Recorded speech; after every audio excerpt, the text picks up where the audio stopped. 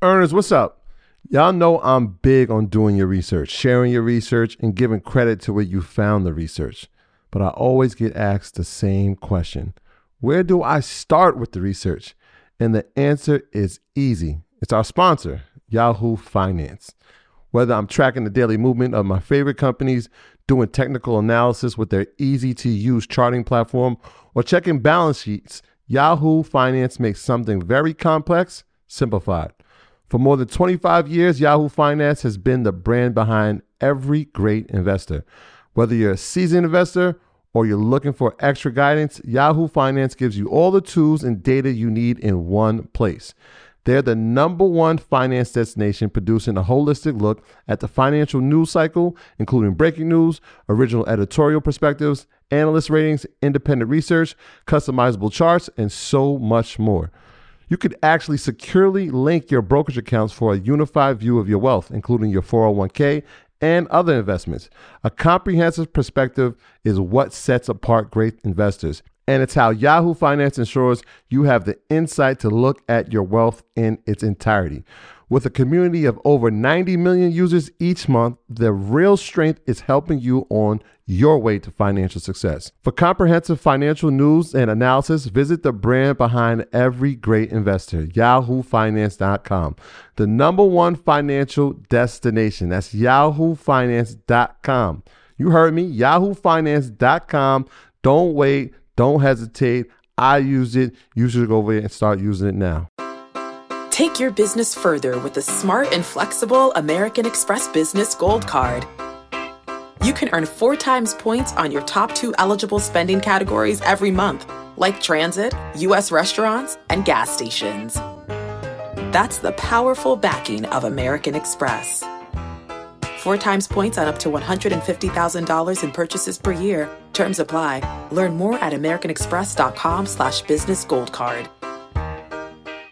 So talk about what's the most important thing to look for in looking at a company or stock? I mean, anytime you analyzing a company, I look at it the same way Steph Curry shoot the same free throws. It's like building a repetition, right? And it's like, I always say, start out with a holistic view, right? Holistic view. Do I like the management team? Do I like how they are putting this company in the right path? But then I'm like, what's the opportunity set of this sector? Right? If we're talking about retail companies at the time, right, 2012, or even now for that matter, we understand, because at that time, not only was they losing out, but they had price match. So like you could literally go to JCPenney or Target or whatever, and you'd be like, yo, you pull up on your phone, yo, Walmart got this same TV for $100 less. They got to match it, right? Price match started coming out at that. And so you're looking at holistic view, management team, opportunity set. Is this business, is it cyclical? Is it declining, or is it expanding, right? So if we talk about, electric vehicles, that business is growing, right? It's a big opportunity set, and we still haven't reached its full potential. Mm-hmm. So my holistic view is like, is this company, or one, is this in a sector that's growing or declining? And then is this company, how much market share do they have? And do they have the ability to get more? Or do they have the ability, or is it other companies that are actually coming in and taking market share? So if you look at Apple versus BlackBerry, I remember the ticker, I think BlackBerry was like RIM or something. Yeah. And if that's the case, you're looking like, man, RIM, they can't compete, right? At the one time, BlackBerry had, they had the type of software that you couldn't crack. So that was the thing. All Wall Street people had their BlackBerries, but then Apple ended up getting the same thing. They took all their market share. So you're looking and saying, does this company have that moat? I know, shout out Ian, he say moat a lot. All right with that. Does this have a moat? But also, you're saying, is their business growing? Is their profitability growing? Is there more opportunity set, right? What are they saying in terms of future guidance? Are they able, is their business, what's the margins on their products, right? You look at Apple, one thing they make a lot of money on is their accessories, right? Okay, phone is one thing, but then it's accessories. So I always take a holistic view. I also say who owns the stock, right? I go on Yahoo Finance and look at the holders, because it's important to know if people smarter than you who have a dedicated research team that are following this day in and day out. Like, we don't have the ability to call the CFO of Apple, but, Berkshire does.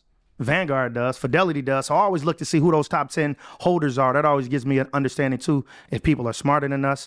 Then you're looking at the charts, right? So I always start off fundamentals before I get into the technicals.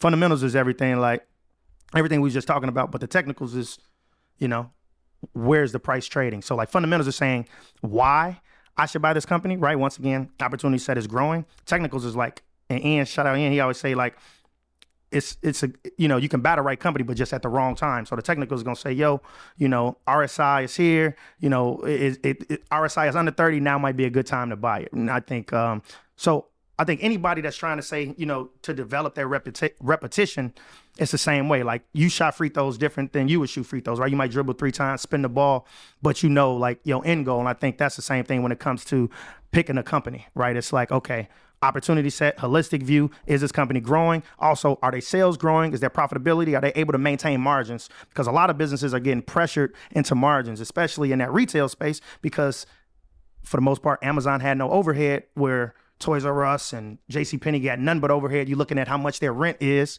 right? And so I kind of look at it that way. So when you obviously when you started, you didn't even know, like when you got to Wharton, you said that you saw somebody day trading. Mm-hmm. Obviously, you start working on Wall Street. How fast is the learning curve, right? Because if you don't learn pretty quickly, you're going to get left behind in that space, I'm pretty sure. Boy. So what was that like? Learning curve crazy. Once again, at the time, I was trying to live life like TV, bro. I'm trying to get on the phone and talk to Vanguard. But I needed to know that. And so what I would say the learning curve was very hard, because you had to, it's almost like if you taking the SAT and you're doing the reading part, like if you, I was talking to somebody the other day and they was like, yo, I teach kids how to do good on the ACT or SAT or whatever. He's like, yo, I'm gonna read the first and the last paragraphs and skim the middle, right? And I say that to say, like, when you talk about the learning curve, when you're looking at that earnings report, right? Just they publish an earnings report, then they'll put out the 10Q and 10K annually, right? But the earnings report, it might be 10, 12 pages. You got to know what to look for quick as well. And so that was the biggest thing on a learning learning curve, because it's like, what am I looking for?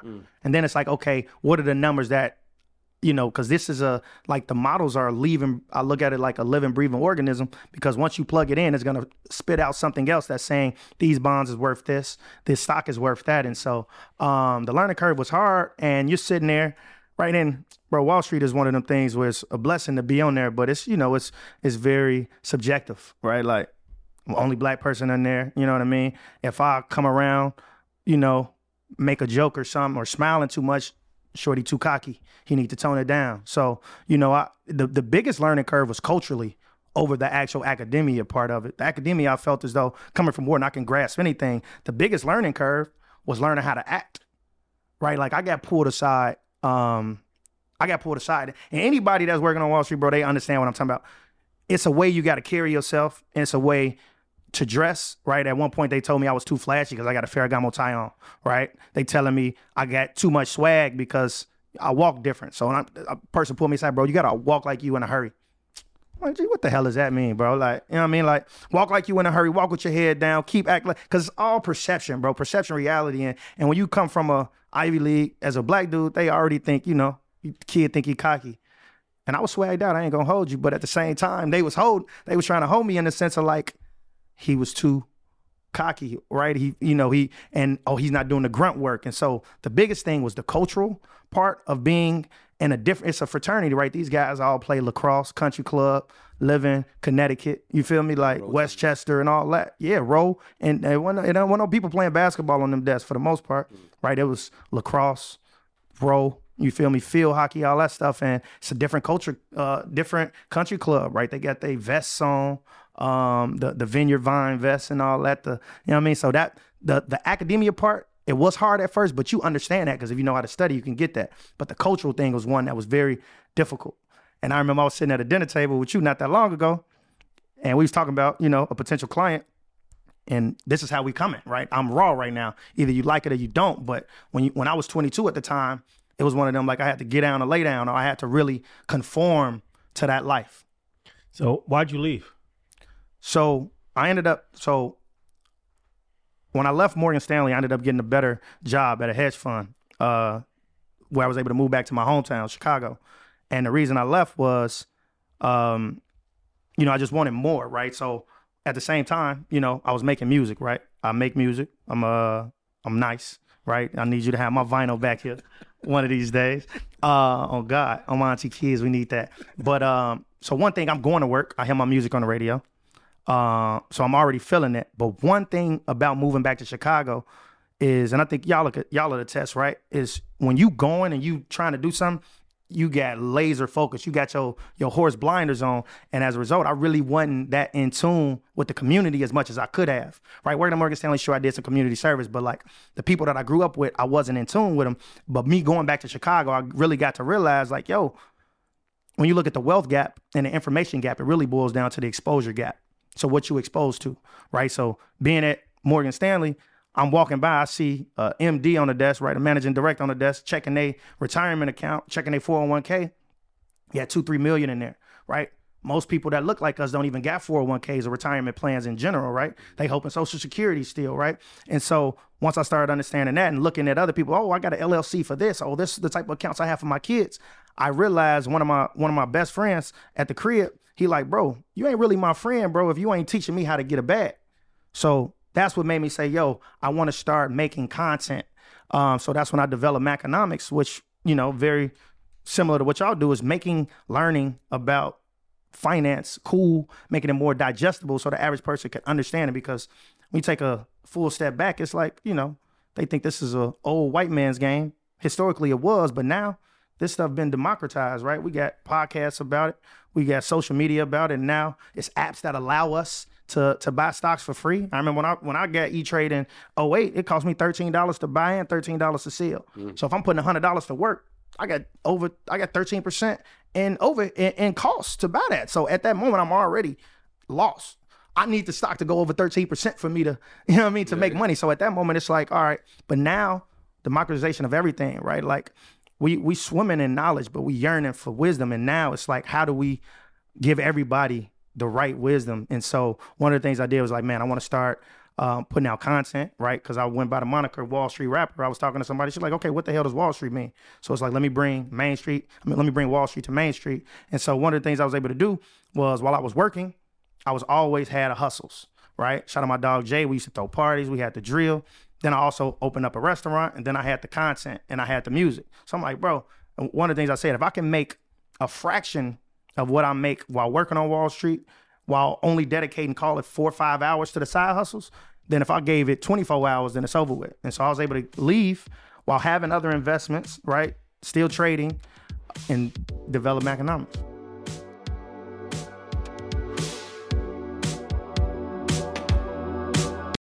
For the ones who work hard to ensure their crew can always go the extra mile, and the ones who get in early so everyone can go home on time, there's Grainger, offering professional-grade supplies backed by product experts so you can quickly and easily find what you need.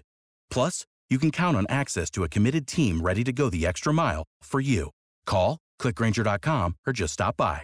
Grainger, for the ones who get it done.